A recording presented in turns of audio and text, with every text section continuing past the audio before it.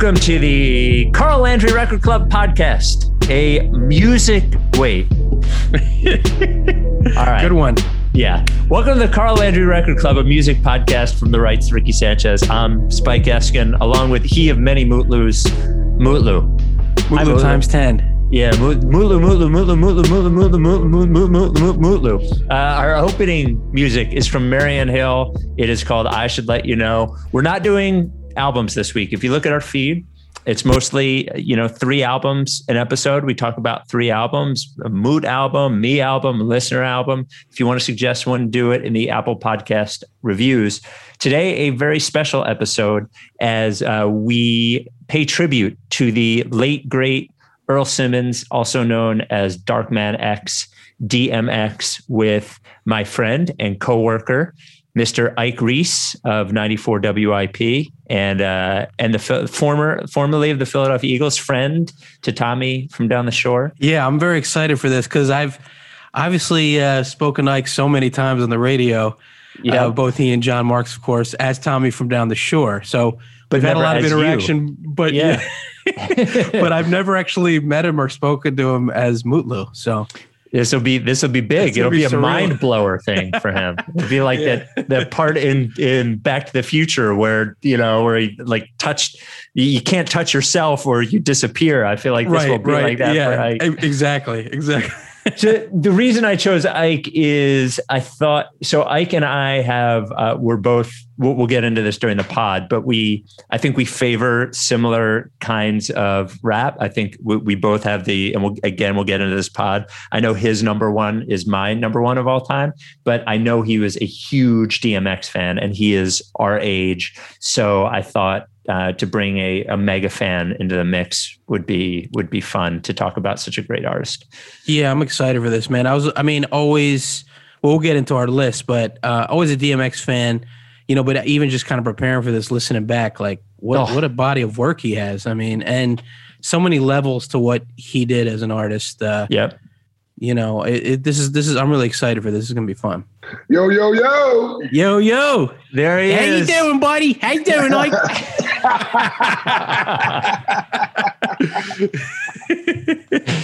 So I had to come on as Tommy for a second at least. Yeah. I love it. What's up, brother?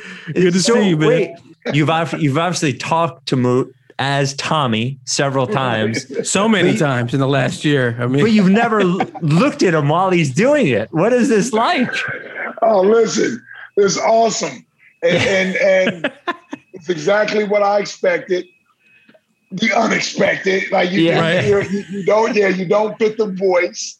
So I was expecting to see some 150-pound guy, you know what I mean? With the whole South Philly thing going. But yeah.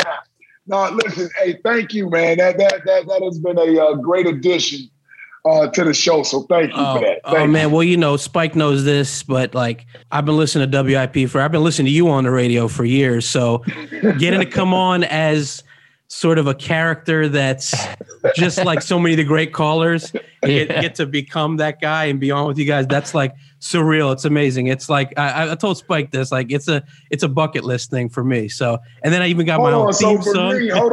Hold on. So for me, give me like 1 or 2 lines in Tommy's voice. Yeah, like, yeah, you know what I mean? Like, and I know that I love bologna sandwiches, right? You know what I mean?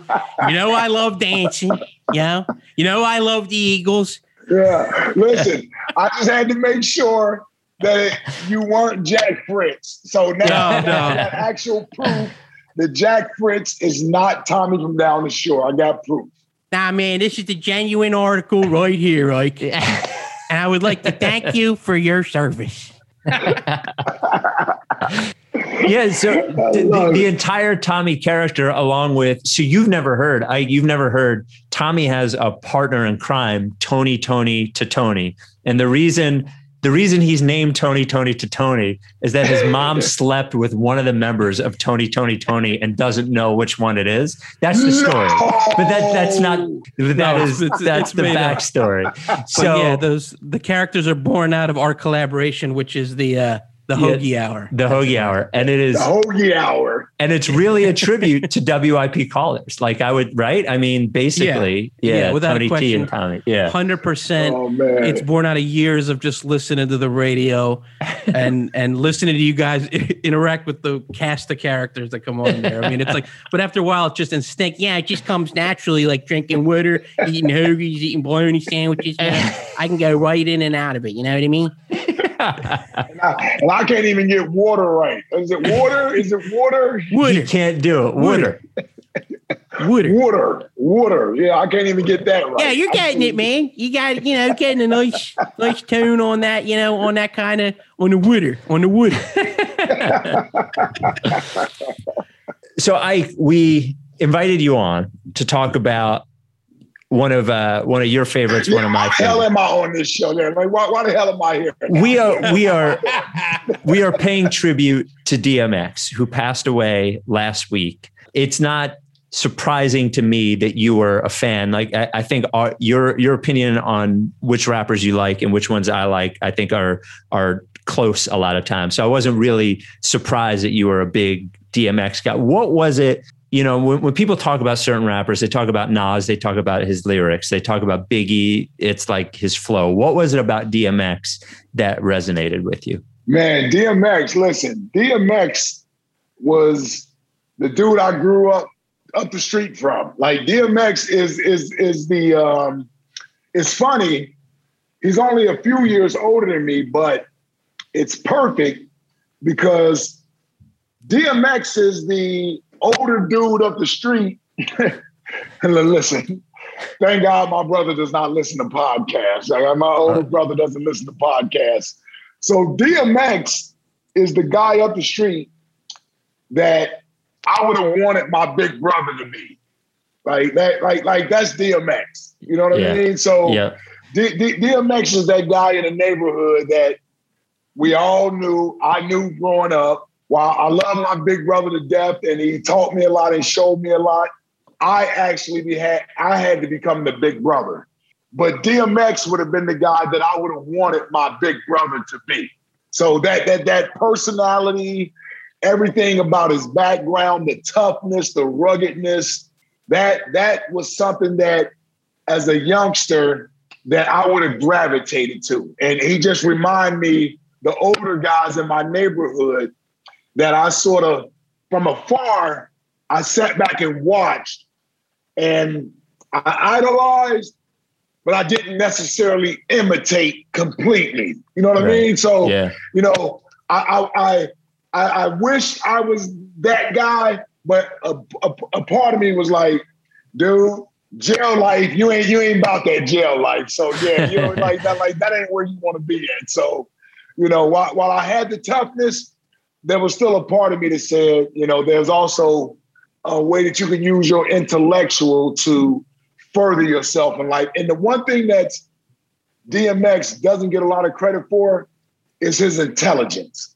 because he was a very smart, conscious rapper, right? So if you were to dig into his lyrics, you could pull a lot out of what he was talking about. Well, even like on the first record, there's two on It's Dark and Hell is Hot. There's two songs where he's basically playing two roles. Like there's Damien. Hey, yo, D. What up, D? You just smooth. I seen you when nobody knew who pulled the trigger. Yeah, it's always overdose. You sure? I could've swore it was over a hoe. Nah, that ain't my style. Nigga, you stay frontin', but you still my man. I ain't gonna say nothing. Got your weed, go ahead, smoke it. What? Go ahead, drink it. What? Go ahead and fuck shorty. And there's Stop Being Greedy. Keep holding on to what's left is gone. You can put that on, my nigga boom. These other rap cats will give it a room. But if it costs for me to force my way in the door, head hunting motherfuckers, stay on the floor. Fall is what I get sick with. For more, now all this is liquid. I've been eating long enough now. Where he's basically talking about like the angel on the shoulder and the devil on the shoulder and telling him what to do. And it's such a creative way of doing it. I was talking to my guitar teacher earlier. Like one of my favorite things about DMX records is that they're not full of a bunch of features. They're not full of a bunch of other people singing hooks. It's like DMX rapping and DMX singing the hook and then DMX rapping again and DMX barking in the background during the chorus. But like, you have to be pretty clever to have like all of that different texture when it's really just you doing everything. Yeah. And if you follow DMX, and particularly when he was on his road to recovery, he had got out of being incarcerated. It seemed like he was back on the right path, and he did a lot of reflecting on his life and where the songs came from. And BET did like a 4 or 5 part documentary series on Rough Riders. I was all in on that because I love that Rough Riders era. I loved all that. And to see how DMX came about, you hear him talk about the different personalities that live within him that he had to deal with on a daily basis. The one thing I love about DMX the most, he was authentic, right? So you got to see his flaws, you got to see his genius, you got to see him be vulnerable, you got to see him be in his weak moments. He never hid his drug addiction. All those things he was very open and honest about. And when you talk about Damien, the Omen, and the other side of DMX, those were actually personalities that DMX was struggling to juggle on a daily basis. Right. Like he talked about how he needed those multiple personalities to sort of keep each other in line to keep him sane. And so with Damien, that was the dark side of DMX. That was the side he struggled with, the constant side of pulling him into negativity and the robberies and the drug addiction and all of that. But he also had that conscious side of him that knew that's not what he wanted to be, but he was constantly fighting it, man. And it's with these artists like DMX, Tupac, some of the others, somehow I sort of gravitate to. It's that complexity of, to the outside, everything looks like a life you would want, but you can also be tortured by it, right? Like mm-hmm. you struggle to find happiness even in the area where you think you've reached what you thought was your dreams. And DMX could never find, he struggled to stay in that area of happiness and peace. And he often talked about the struggles that he had. And Damien was that was a song, and that was sort of a character that he used throughout his albums that he would go back to. And I always thought that was just a unique perspective on, man, this dude was really battling with some different forces internally that unless you really took time and let the music sort of hit you and resonate with you, some of that stuff, a lot of his fans, it passed over him. They just took it as good music when really he was giving a testimony every time that he put a song together. You touched on this, like he had that vulnerability, that honesty. At first glance, you look at it, you say, well, what he's most recognized for is that toughness, that swagger, that attitude. But there was many levels to him. And like a song like Slippin', he kind of gives you his personal story. In the dream, and by all means, I will be living high off the hog. And I never gave a fuck about much but my dog. That's the only I'd head off in my last. Just another little come on, headed nowhere fast. Hey, yo, I'm slipping, I'm falling, I can't get up. Hey, yo, I'm slipping. That's my favorite DMX song. And you get, in 5 minutes, you get a snapshot of his struggle, coming up, living in group homes, and he gives you the whole arc of so many things he's been through. Then there was another level of like the spirituality, and that was a constant undercurrent, like his faith, his belief. But alongside what he communicated, all the levels that he communicated as a person, which was complex and, like you said, kind of contradictory, but cathartic, he had the voice. That's, we talk about the greatest. I always think about like Gamble and Huff always talked about their favorite singers were the ones that not only had the great vocal instrument, but were distinctive. Like you you heard in a few lines, they were unmistakable. They were immediately recognizable. And among the great MCs, like Biggie, like Rakim, people like this, DMX was unmistakable, singular. A few bars of DMX, it was him. The intensity, the energy, and he couldn't be imitated. People try, but right. He was singular, one of a kind. Yep. Like you mentioned, like authenticity. So he came. I will, and maybe it's because we're all about the same age. Maybe it's because of my age, but to me, the rap that came out from 92 to 99 or 2000, that was the best, right? Like to me, that was the best era. But there were a lot of people that you couldn't tell whether the stories they told in songs were true or not true, right? There was a lot of, I dealt drugs here, I shot this guy, yada, yada. There was something that always seemed, it was funny how you described DMX as like the older dude on the street that had all the stories, that like was probably standing outside the store all the time, that knew where everybody was going to be.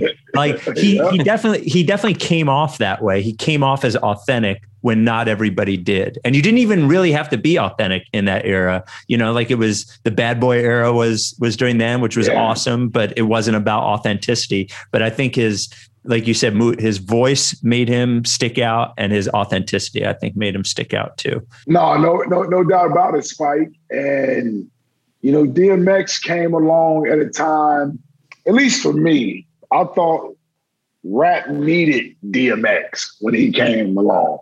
I'm a Tupac guy. That's my kindred spirit, Tupac. Like that's my guy. So Tupac dying or being killed at 25 years old and Biggie shortly after, we needed a DMX. And you talked about Bad Boy and Puffy, and that was a part of hip hop that I can appreciate, but it's not the part of hip hop that resonated with me the way Tupac did, the way, I go back to Public Enemy, X-Clan, like the conscious rappers, the rappers that said something that meant something.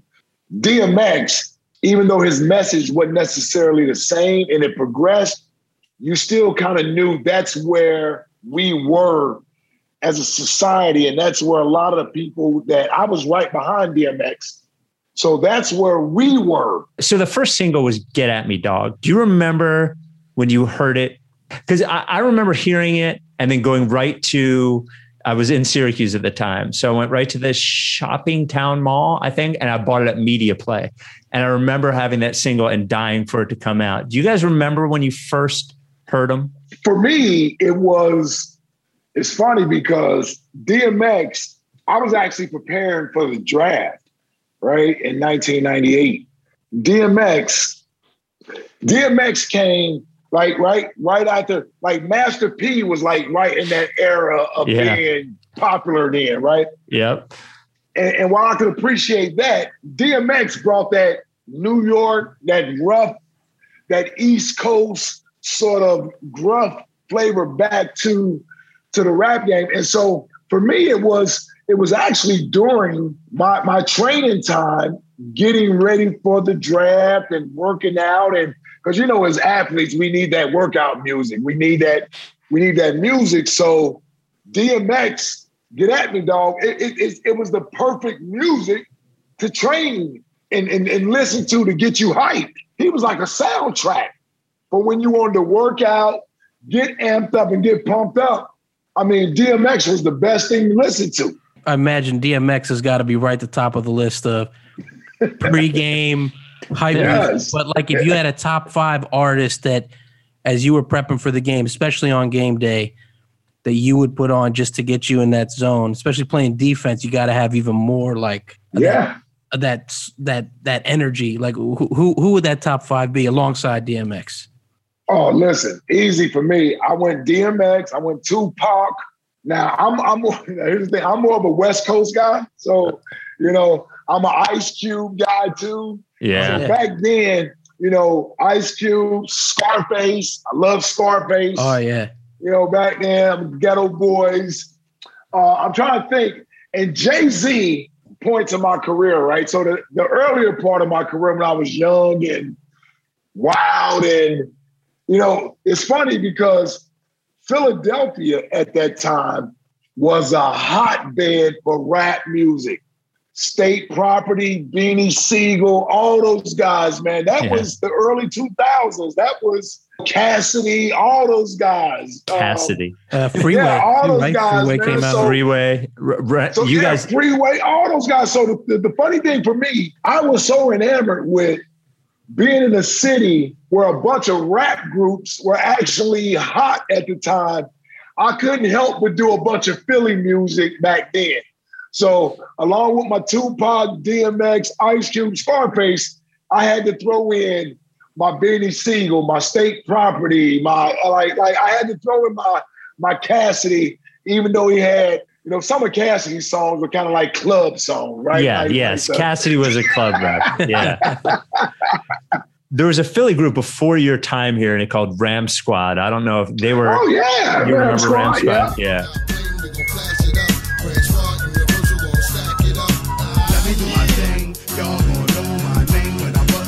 I'm thinking about it and I'm remembering, and because I just looked up the date and I'm like, I must have heard DMX before Get At Me Dog. And where I heard him the first time, and I thought he was on more featurings than he was. And it was really only like 7 or 8 songs, but he was on 24 Hours to Live on the Mace album. And with the shit that I'll be doing, I'ma send you there worse. I've been living with a curse, and now it's all about to end. But before I go, say hello to my little friend. But I got to make it right, reconcile with my mother. Try to explain to my son, to my girl I love her. C4 up under the coat. It was he was on 24 Hours to Live, and I don't remember when the Locks album came out, but he was on Money, Power, Respect too. Watch him come, get him up, shut him up. When you do dirt, you get dirt. Bitch, I make your shit hurt. Step back like I did work. This ain't no fucking game. You think I'm playing? Till you land? To where the junkyard decaying? Mom's at home praying.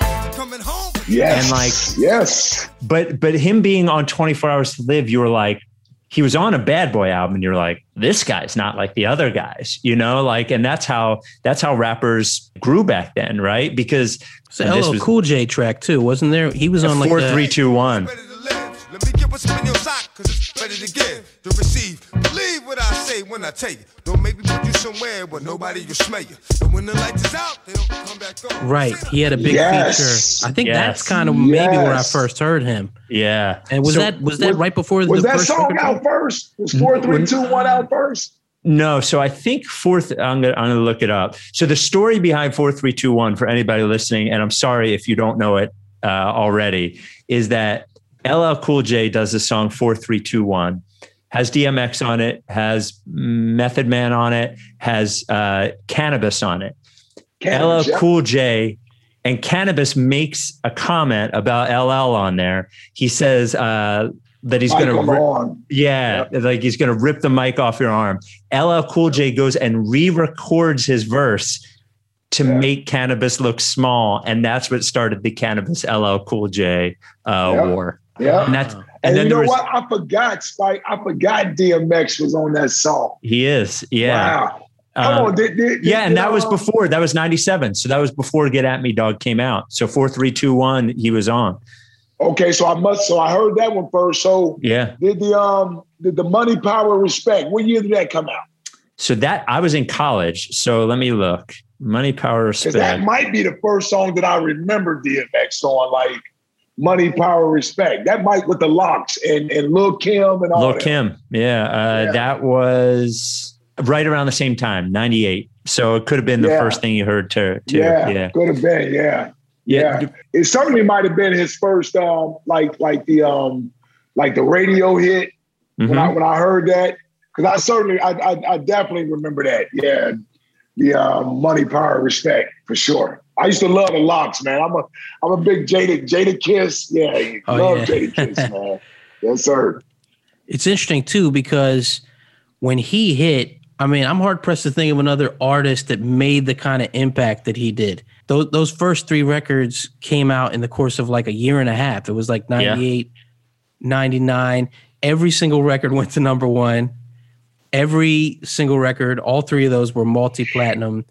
those hits like Party Up, X Gonna Give It To You, Rough Rider, and those were just constant heavy air. You heard those songs everywhere. But it's interesting to realize with him that in some ways, maybe to the bigger music listening audience, he kind of came out of nowhere. He'd actually been at it for like a decade at that point. I think he'd even had a deal with Rough House in the early 90s. Oh, really? Yeah, and had made a few singles, but you know, it's kind of like he seemed like he came out of nowhere just on some of those features, but you know, it's like it's never a overnight thing, you know, and his style, the way he crafted it, what he did, that was years of honing that in.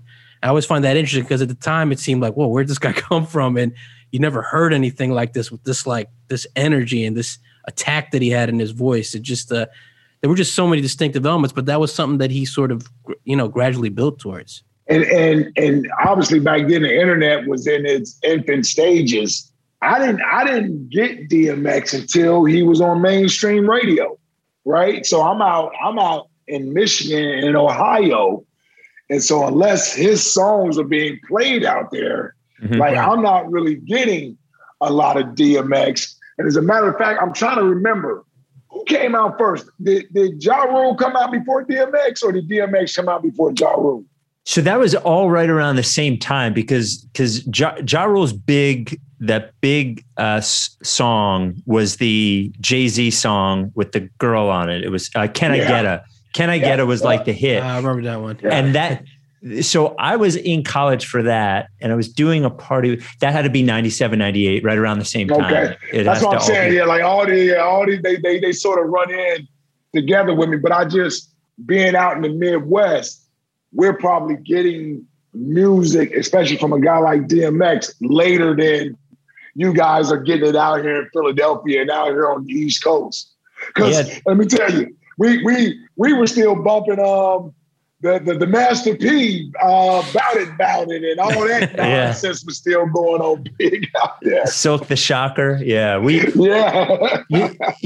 mentioned Ice Cube. We talked about the Predator. We usually do 3 albums per podcast, and we talked about the Predator like 3 weeks ago. But all people now, if you tell them that the whole West Coast rappers and the East Coast rappers were like at war.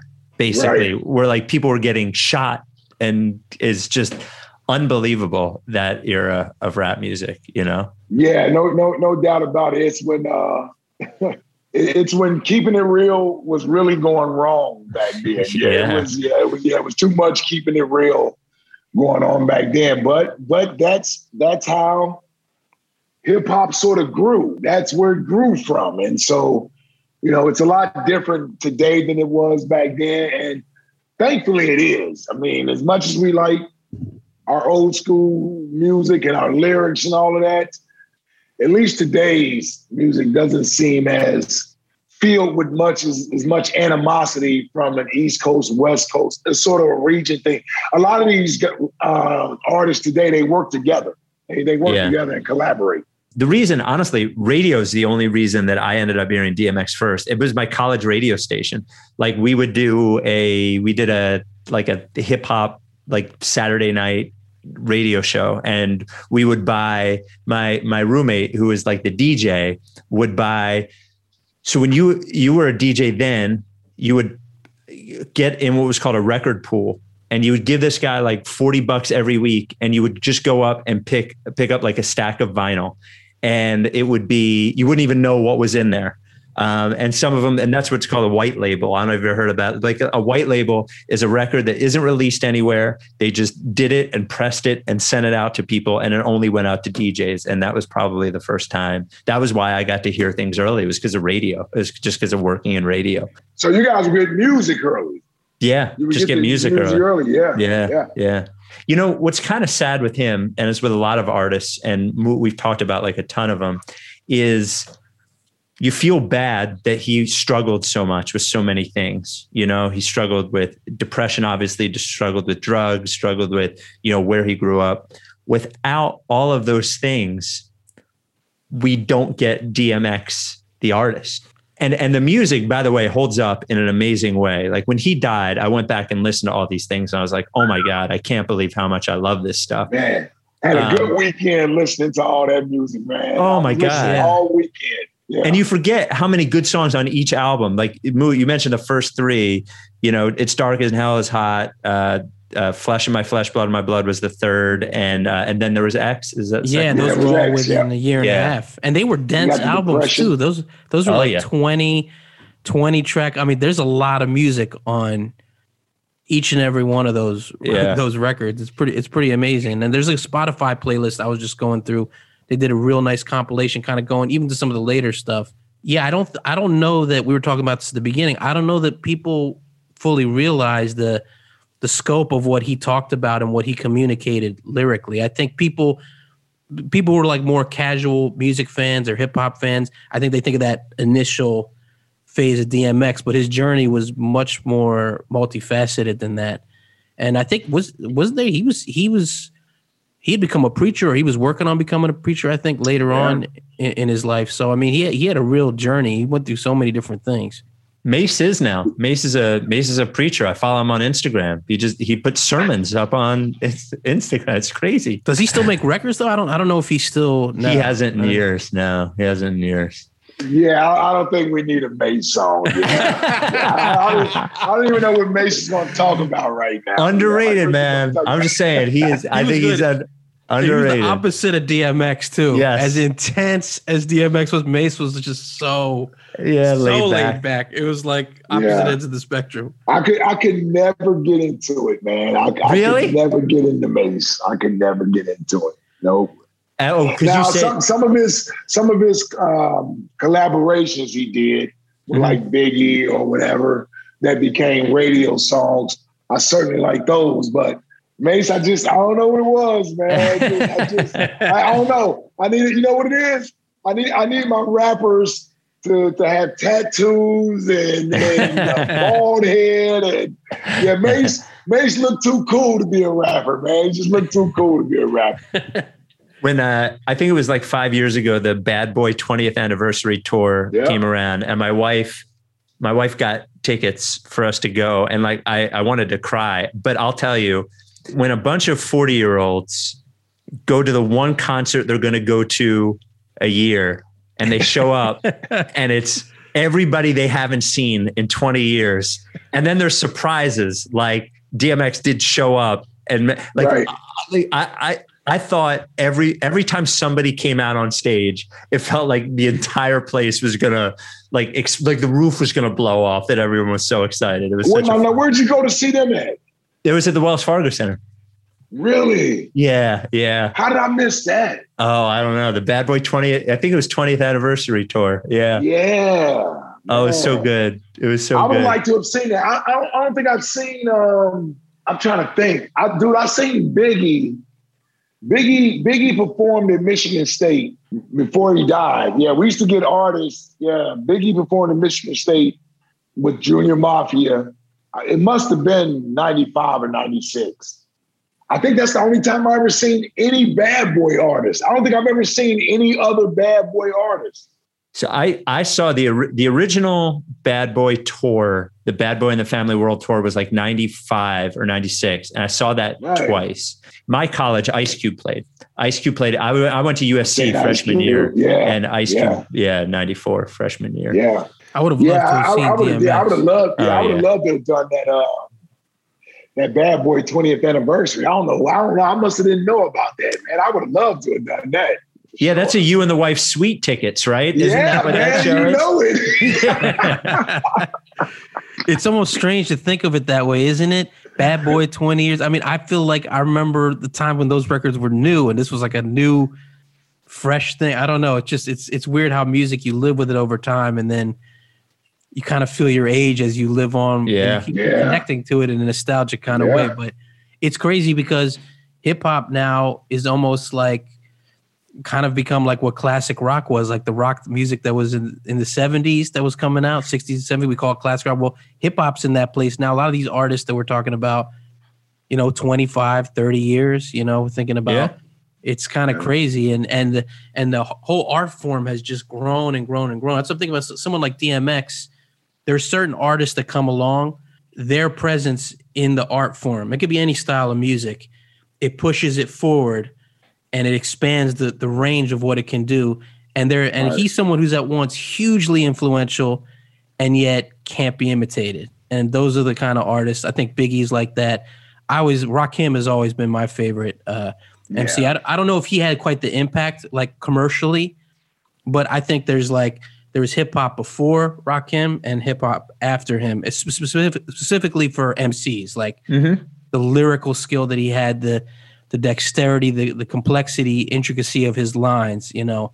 But DMX is one of those artists. I mean, you gotta put him up there as game changer. And DMX has been on record as saying that Rakim was his favorite artist. Oh, really? I didn't know that. That's crazy. DMX has been on record as saying, like, Rakim, he said he would go to 2 concerts only to see 2 people, the Rakim and Scarface. Those was his 2 favorite artists. Yeah, those were his 2 favorite rap artists. In a way, it makes sense when you think of his style, because he has that same thing where he can weave lines together. It's like vocal command. Not every rapper has that. I think Black Thought from the Roots has that too, where it's like when you dissect the lines, like there are lines within lines and rhymes within rhymes, and you got to really listen in to hone in on. I just think Rakim was a game changer, but that's crazy. I didn't realize that DMX was so influenced. That was his. Yeah, he said that was his favorite rapper, Rakim. Yep. Well, Rakim was kind of like an MC's MC. Like people liked him, but that was what other rappers looked to. I think Rakim's a guy that you hear about a lot when you talk. Yep. You know, when you talk to rappers. Do you think the younger generation knows him? You remember the old Rakim Big Daddy Kane battles? Yeah, of course. That's right. Well, and I think, and both of them were on. It's not the whole soundtrack. It's only about half of it, but half of this Juice soundtrack, half of the soundtrack for Juice, with because it's got Big Daddy Kane, Eric B. and Rakim. Smacked up, don't doubt the clout. They know what I'm about. I focus off, knocking it out, shaking them up, waking them up, breaking them up, breaking them up, standing on shaky ground, too close to the edge. Let's see if I know the ledge. It's got Naughty by Nature on it. Like it's like sort of a time capsule. And that's like 91, 92. Yeah. Around the, oh man. Yeah. What a great movie. So do you have before we get to your 5 favorite rappers, do you have a five favorite X songs like that you would put on your all time? Like if you could only listen to 5? Yeah, I listen. It's and that's not easy to get down to 5 songs, right? I mean, I think I had 12 to 15 songs. Oh my God! I'm like, okay, man, you talking about 5 songs? Like, well, yeah, it's hard to get down to 5 songs, man. It's hard. You want me to give you my 5? I want you to give you my 5. I want you to give us your 5, even though we know deep down it's 12. Oh man, it's really 15, but yeah. You can give the honorable mentions, but you got to give the 5. All right. Here's my 5 from 5 to 1. Okay. So number 5, get at me, dog. Money with the biggest mouth, let's off this nigga. Come on. I guess never made a sound. Breathe too fucking hard and he getting bust down. Yeah. Wanna be killers? Get at me, dog. Yeah. Wanna kill us? Get at me, dog. Yeah. Want the ring? Get at me, dog. Okay. I gotta go with number 5. Get at me, dog. That's one of the first ones. Okay. Then I'm a big fan because I love the Great Depression album. So we right here. We ain't going anywhere. We right here. Yeah, so I love that one. And then I got to go with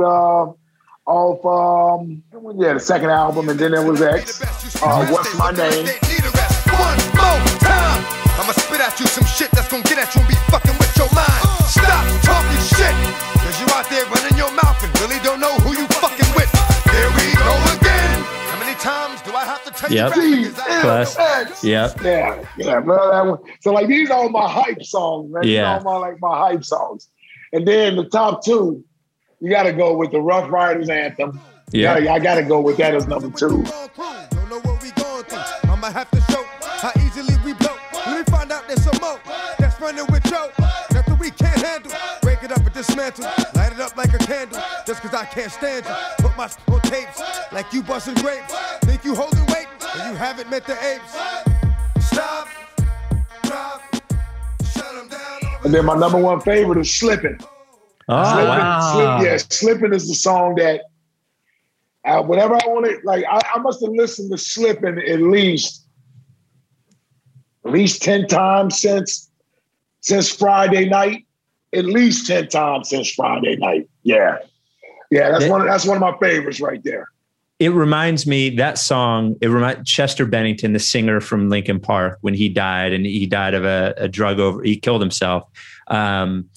You go back and you listen to the lyrics after that happened, and you're like, it puts everything in a different context. You know, you're like, oh man, he really was going through things, you know, and like that. DMX is like, I'm slipping, I'm falling, I can't get up, and like his whole life was him getting up and slipping and in the end, he couldn't win. But I think that song is like enigmatic of his entire life, you know.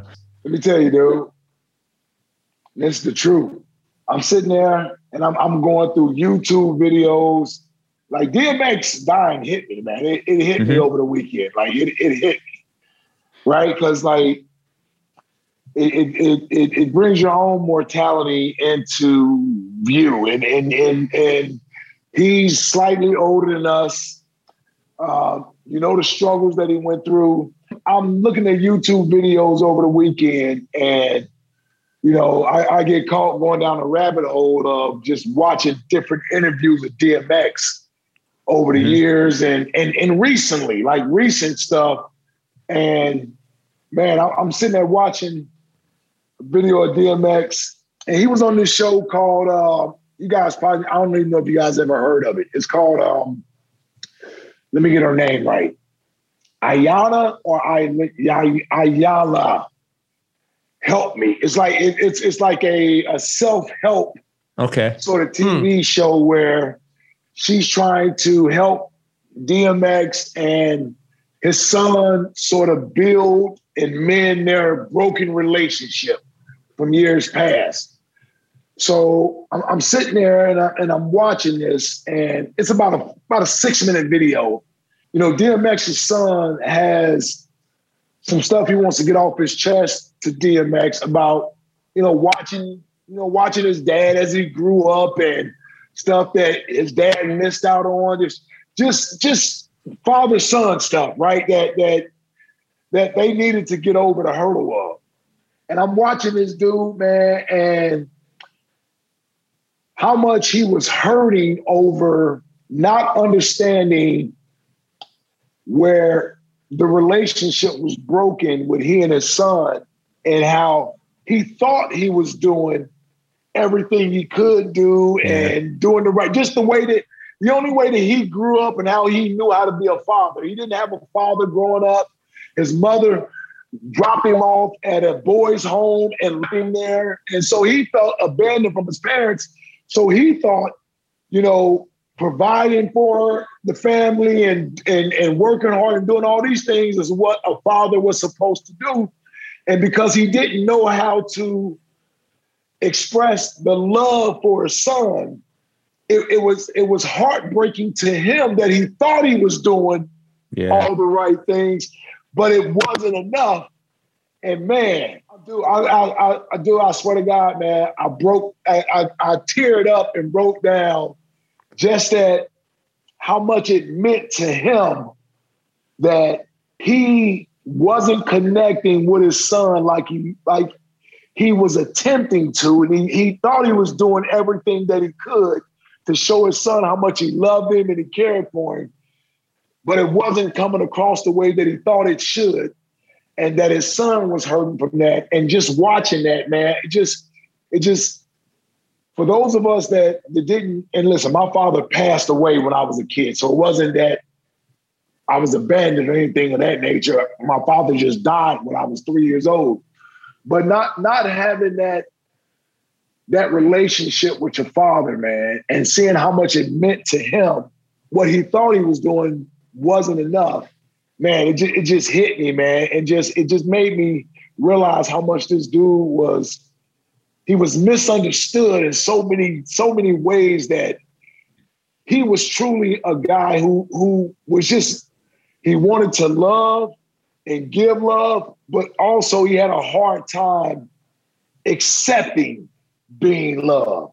Like he didn't know how to accept being loved. And that goes back to what we talked about earlier, Spike, about the angel and the devil on the shoulders. It was always a complex relationship with life that he had, that even when he found joy, he couldn't truly find happiness. And it just made me feel for him that, man, this dude was a soul that was just looking to be cared for all this time. Well, yeah, and when your whole image is tough, you know, like we don't get to see that. And I think to an extent, he probably blocks that out a lot too, you know? And I think later in his life, because I saw an interview where he was telling a story about I think it was like a blunt that got laced with crack and he didn't know. Yeah. Yeah. And like just that's how he got hooked on drugs. That's how he got hooked on. Yeah. And he just like in tears, because he's going back now and thinking about his life and how things could have been different. And I'm sure him talking to his son like that, like all that time that he feels like is wasted, you know, that he'll never get back, all because he didn't know, you know, all because he didn't know. Yeah, it's heavy too. Like you read his life story and man, he was traumatized as a kid. And it's interesting how when someone has gone through such a difficult experience, there was something I read somewhere. I think it might've been, there was a great New York Times article on him. I think it might've been in there. The writer, I think, is John Cameronica or something like, let me get his name right actually. But he was just talking about how he made a great point about how even when DMX had so much success, it wasn't like necessarily celebratory, but it was catharsis.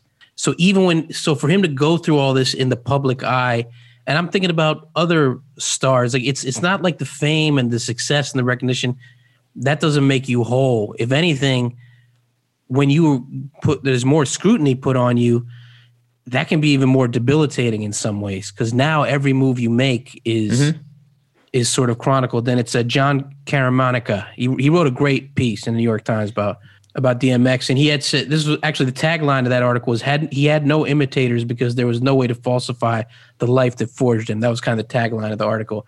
I thought that line really spoke to me, but just the fact that he went through so much and then he had the success he had, but it didn't necessarily, that success brings other challenges and other problems. And then to hear what this like therapy session kind of thing you're talking about, it's like, man, even at the end, he was struggling trying to process everything, trying to understand all of it. That's just sad, man. That's heartbreaking. And you watch his shows, like, and he did a lot of whether it was praying before the shows or he made sure he closed his show out with prayer, and that's just, it just goes to show you that he just wanted to be able to reach out and tell his story. Right. And, you know, that's interesting to me because a lot of times when an artist has that kind of huge commercial success right out of the gate, over time, staying in the music business, there are temptations to make certain commercial compromises to dilute or sanitize what they do. This guy was incapable of that. He never had to do that. There was just always a vitality and an intensity and a heaviness to him that he couldn't have done that. He couldn't have made those commercial concessions because that's actually not what connected people to him. And yet he did connect on this huge level that was way beyond just the hip hop audience. I mean, he was a pop music star, really, when you think about it. I mean, his appeal, selling millions and millions of records, having songs on the charts. So I think he's unique in the sense that he didn't really have to change himself or change what he did. That's actually rare to stay in music, to keep that level of reach and profile in the way that he did. Yeah, I agree. What's your top five, Moot? You got a top five? Yeah, well, this is a tough one because here we go. I'm gonna work backwards. Yeah, I'm gonna work backwards. Okay. I'm gonna work back. It's surreal, right? I've spoken to you on the radio so many times, Tommy, from down the shore. Now we're talking like as Ike and Mutlu. It's like surreal. No, but I'm going to go, see, it's tough. I'm going to go five, 4, and 3 could all be interchangeable, but number 5, I'm going to go Rough Riders Anthem. Okay. I feel like that's one of these 3 songs I remember when I first got exposed to DMX. I feel like there was a time when I was just hearing him everywhere. That one, Party Up, I think was the first like big hit of his own that I heard. You loved yourself, but that couldn't have been the issue. Or maybe they just saying that now because they miss you. Maybe they tried to diss you. That's why you laying on your back, looking at the roof of the church. Preacher telling the truth and it hurts. Y'all gon' make me lose my mind. Up in here, up in here. Y'all gon' make me go all out. Up in here, up in here. But you still hear in sports arenas.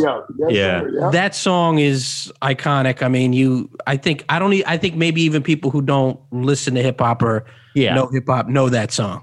How did I leave that out of my top 5? How did I leave Party Up out of my top 5? Man, here we go. And I gotta imagine that was a good hype song, right? That was a good. That's a great hype song. And then another one, number 3.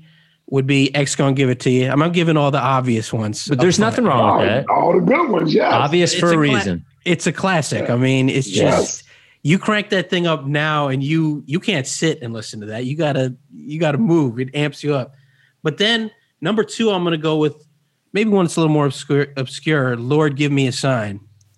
And that's a later one, but I like that one because that's like we're talking about the side of DMX that people don't really know. Maybe the casual fan doesn't know. That's a song that's really speaking on his faith and his search to find that connection. And it's a heavy song. And then number 1, the same as your number 1, Slippin'. That song is just an autobiographical masterpiece. That's a great piece of songwriting in any genre. It's I don't even know the thing about it. Just a hip hop song. You talk about creating a narrative, giving so much of yourself in 5 minutes to people, and really talking about a lot of things that we talked about, how he's traumatizing as a kid when he's talking about his father and how he didn't know his father, and he's asking in the song what he did wrong. Like what was it that he did that his father, that's a song you have to kind of go back and listen to over, and you can't just listen one time because you want to dissect every line in it. So that's my favorite as well. Number 1. So my 5 are pretty chalk. I got to be honest. Like I didn't want to make it too hard. I want to be honest. So 5 is Stop Being Greedy. 4 is Keep Your Shit the Hardest. From I think that's it from when there was X. It's just makes you want to put your fist through a wall.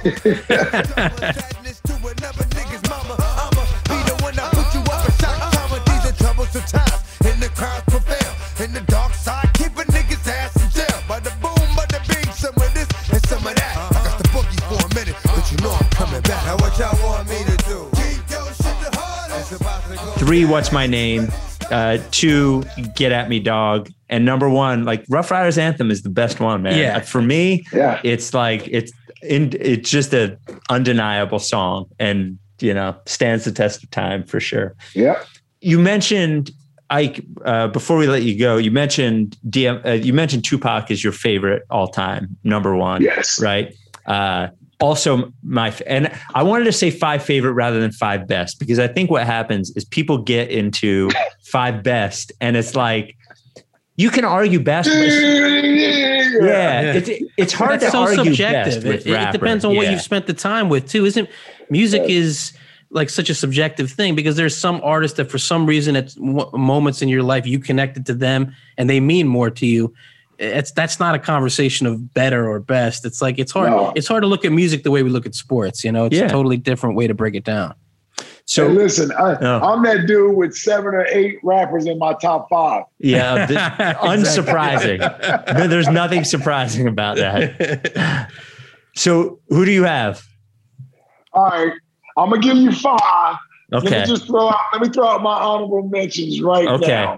Who are the honorable mentions? Let me throw out Scarface and Ice Cube as my honorable mentions. They had to be as my honorable mentions.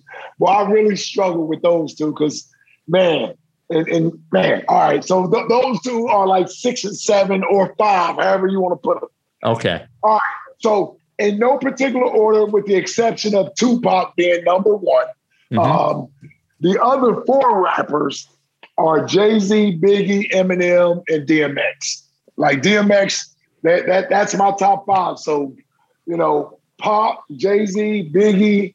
I love Eminem. I don't care what nobody says, and DMX. Like those are my 5. And I would have had Ice Cube and Scarface right there, like fighting to get in my top 5. I didn't know who to take out, Eminem or DMX, but Biggie, Jay-Z, and Tupac are my top 3. So my top 5, my 1 is Tupac, and then the other 4 in my top 5 are in no order: Ice Cube, DMX, Redman, Eminem. And you got Redman in there. Okay. Oh yeah, you gotta love. He had the humor, man. He had the humor, and he has a voice that is unmistakable. And you brought up Eminem, man. So one thing about a lot of these guys, certainly for Ice Cube, certainly for DMX, I think certainly for Eminem, the first few albums are undeniable, and then they have some shit after that that's what happens. Hit or miss, whatever. But like Ice Cube's first few, DMX first few, Eminem's first few. Eminem, like every time an album comes out, I get excited and I listen to it and I'm like, I can't do this anymore. But when the first few came out, when Slim Shady and Marshall Mathers LP, Slim Shady's LP was unbelievable. Listen, I will still play the Marshall Mathers LP from start to finish today. I will still play the entire CD from start to finish. Yeah. Like, love Eminem, man. Love Eminem. All right, Moot, top 5. Okay, so I'm sure you got 9 on your top 5. Right. So just like I have 3 honorable mention that could sneak in the list on any given day. Okay. That'd be Chuck D, Talib Kweli, and DMX. Because I'm just, as far as just incredible vocal talent and lyrical talent. But otherwise, my 5 in no particular order, I would say Rakim, Biggie, Q-Tip, Tribe Called Quest, Nas, and Black Thought. He went all lyricists. Yeah. Oh yeah, the heavyweight lyricists. Yes. Yep. And I think Q-Tip is a little different because when Tribe first came out, he had a little bit more of a laid back style, but just, he's also like a musical mastermind, the way he melded those jazz sounds and hip hop. And it's hard to mention Q-Tip without mentioning Phife because they had such an incredible tandem. But, I think these 5, but this is such a tough thing to do because boy. Yeah, so let's say it's 8. It's 5 with the 3 honorable mentions. Yeah. Let me tell you, there's a difference between top lyricists, best artists, all that type of stuff, right? Like for me, when you have that's a great list of lyricists. I mean, my goodness, man.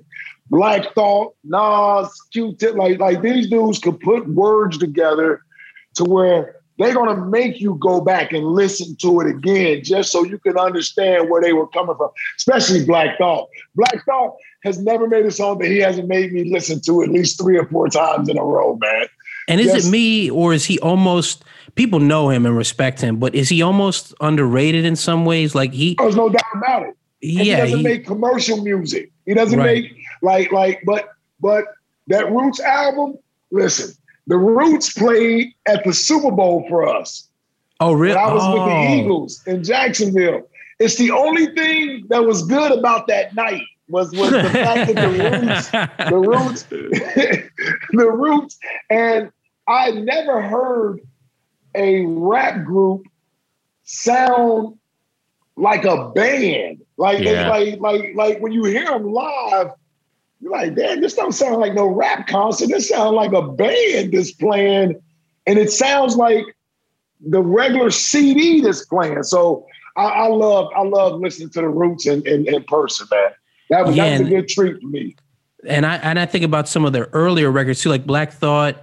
He's a good singer too. He would almost do like songs like Dat Scat or on Do You Want More and Organics. Like they're totally singular in the sense of that live band kind of aesthetic. And he's a different kind of MC because I think he wouldn't necessarily just always stay purely in the rhyme and lyrical phase. Like he can sing, you think of them on Fallon now, like he's just a good like host. Like I'm thinking about the Roots Picnics and stuff like that. He's multidimensional. He has like, I just think I think he's unheralded though, because when you've heard some of his freestyles, there was something that he did on a radio station, and people were like, I remember he was trending on Twitter after that. It's like, as a freestyler, it was Funkmaster Flex. Right, it was Funkmaster Flex. Exactly. Yes. That was. Yes. Did you see that, Spike? That was unbelievable. Oh, that was for. Didn't he go on for like a really long time? Yeah, man. Yeah. And he just went off, and he went off. It was like, oh my god, this is. That kind of put it all to rest. And I remember seeing on Twitter people had never heard of. There were people who didn't know who he was. Like he was some new. He just a band member on the Fallon show. On the right. I guess that's maybe the curse to if some people that's all they know. They don't know the incredible musical depth that's there, But then again, being on TV every night's a good thing too. So it's a good gig. Absolutely. All right, Ike. I appreciate you coming on, man. This was fun to get to talk about X. This is the first time we don't have many guests on this pod. It's mostly just me and Moot, and we've never done like one artist like this. We've never just celebrated one artist. So it's a shame that it had to happen with him passing away, but I'm glad that you came on and did it. It was good to remember him. Yeah, man. Thank you so much, man. And listen, thank you guys for man. You guys are big time DMX fans. So, we got to honor him. So thank you guys for inviting me on the platform to show X some love. Throw up the X, baby. Yes, sir. Thanks so much, Ike, man. Truly a pleasure, man. Thank you. All right, Tommy. It was nice to mix it up from talking, Eagles and baloney and dance moves. You know what I mean? Talking something a little more serious. Yeah. I had to get it in there. Awesome.